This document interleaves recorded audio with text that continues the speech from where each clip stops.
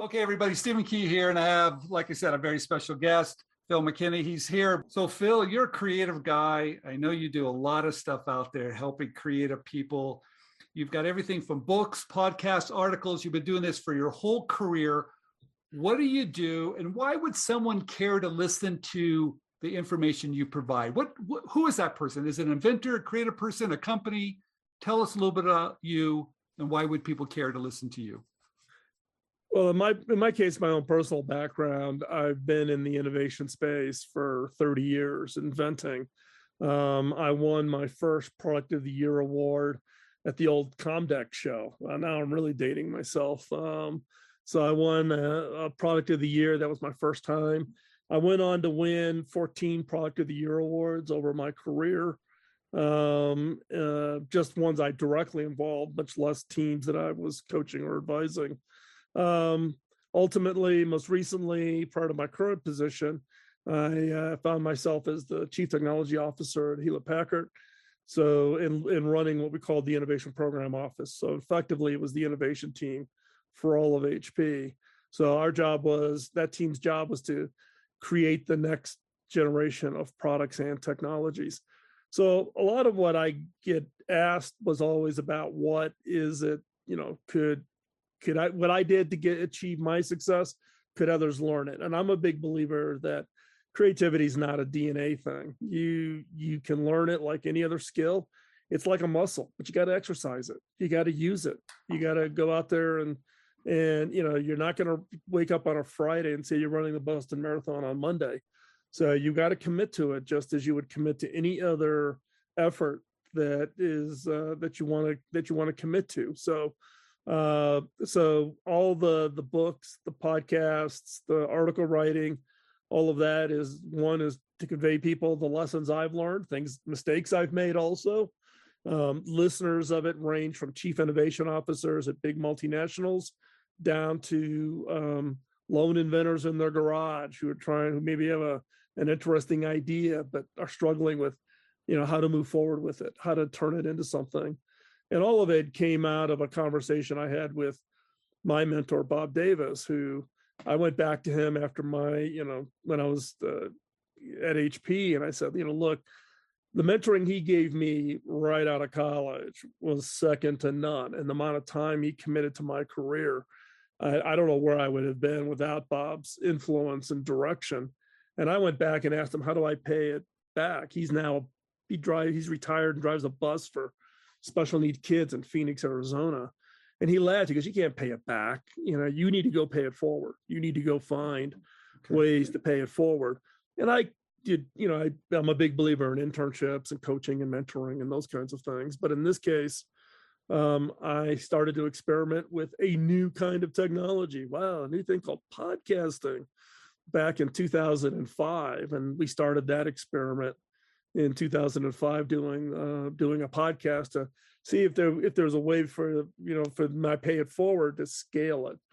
And so podcasting thing worked out pretty well, and we're still at it and loving it. And I also see it as my creative outlet. I don't know what I'd go if I didn't do a show every week. I think I'd probably go nuts at this point. It's become part of my life. Give me the statistics on this podcast. It's the longest running podcast. Is that what I just heard?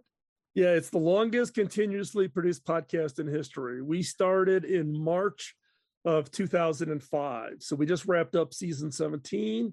And on March 1st, we launched season 18. And it kind of, it's one of those funny things in the fact that I now have listeners who are younger than the age of my podcast. So does it's kind of that indication that you're getting old, right? Okay. You've been doing something. But yeah, no, from the very very early days, podcasting really got started at the end of 2004. Adam Curry and a bunch of the early players, and then we started March 5th, 2005 with episode number 1. Thought it would just be kind of a fun experiment. We now, like I said, season 17, and we average about 50 shows a year. Wow. For the podcast. You got on there early. Now you do a lot of writing about this too. You've written how many articles or blogs?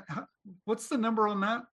I do a weekly blog. So I do a weekly show for the podcast. This podcast is about 30, 35 minutes. And, Okay. you know how long it takes to get a script ready to actually start, to do a show. That's a little bit of a lift.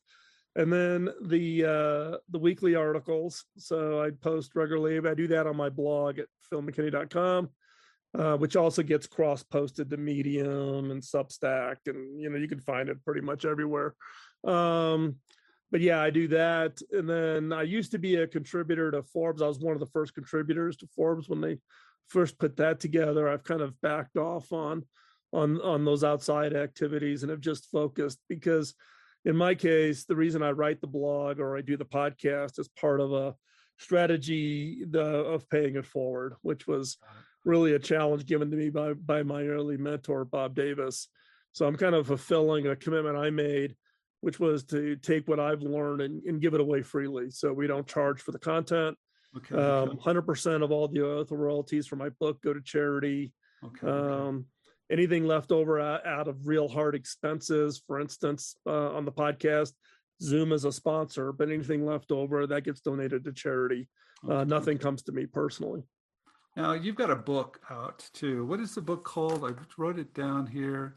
It's called Beyond the Obvious. Yes. And it actually got initiated because of the podcast. So I was contacted by an agent, Mark Gerald, who is now my agent, who was a listener of the podcast and, said, "Hey, I think you've got a book in here." So this would have been early 2010. Okay. And I'm like, okay, I'm the CTO at HP. I'm traveling 45 weeks a year and got a 80-hour-a-week job. When am I going to have time to write a book?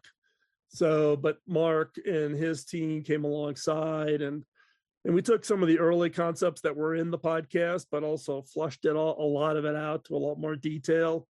And the book came out. I finished the manuscript in June of 2011, and the book was released by Hyperion in February of 2012, and then Hyperion's gotten acquired by Hachette, or Hackett, depending on how you want to pronounce it. And now it's in its fourth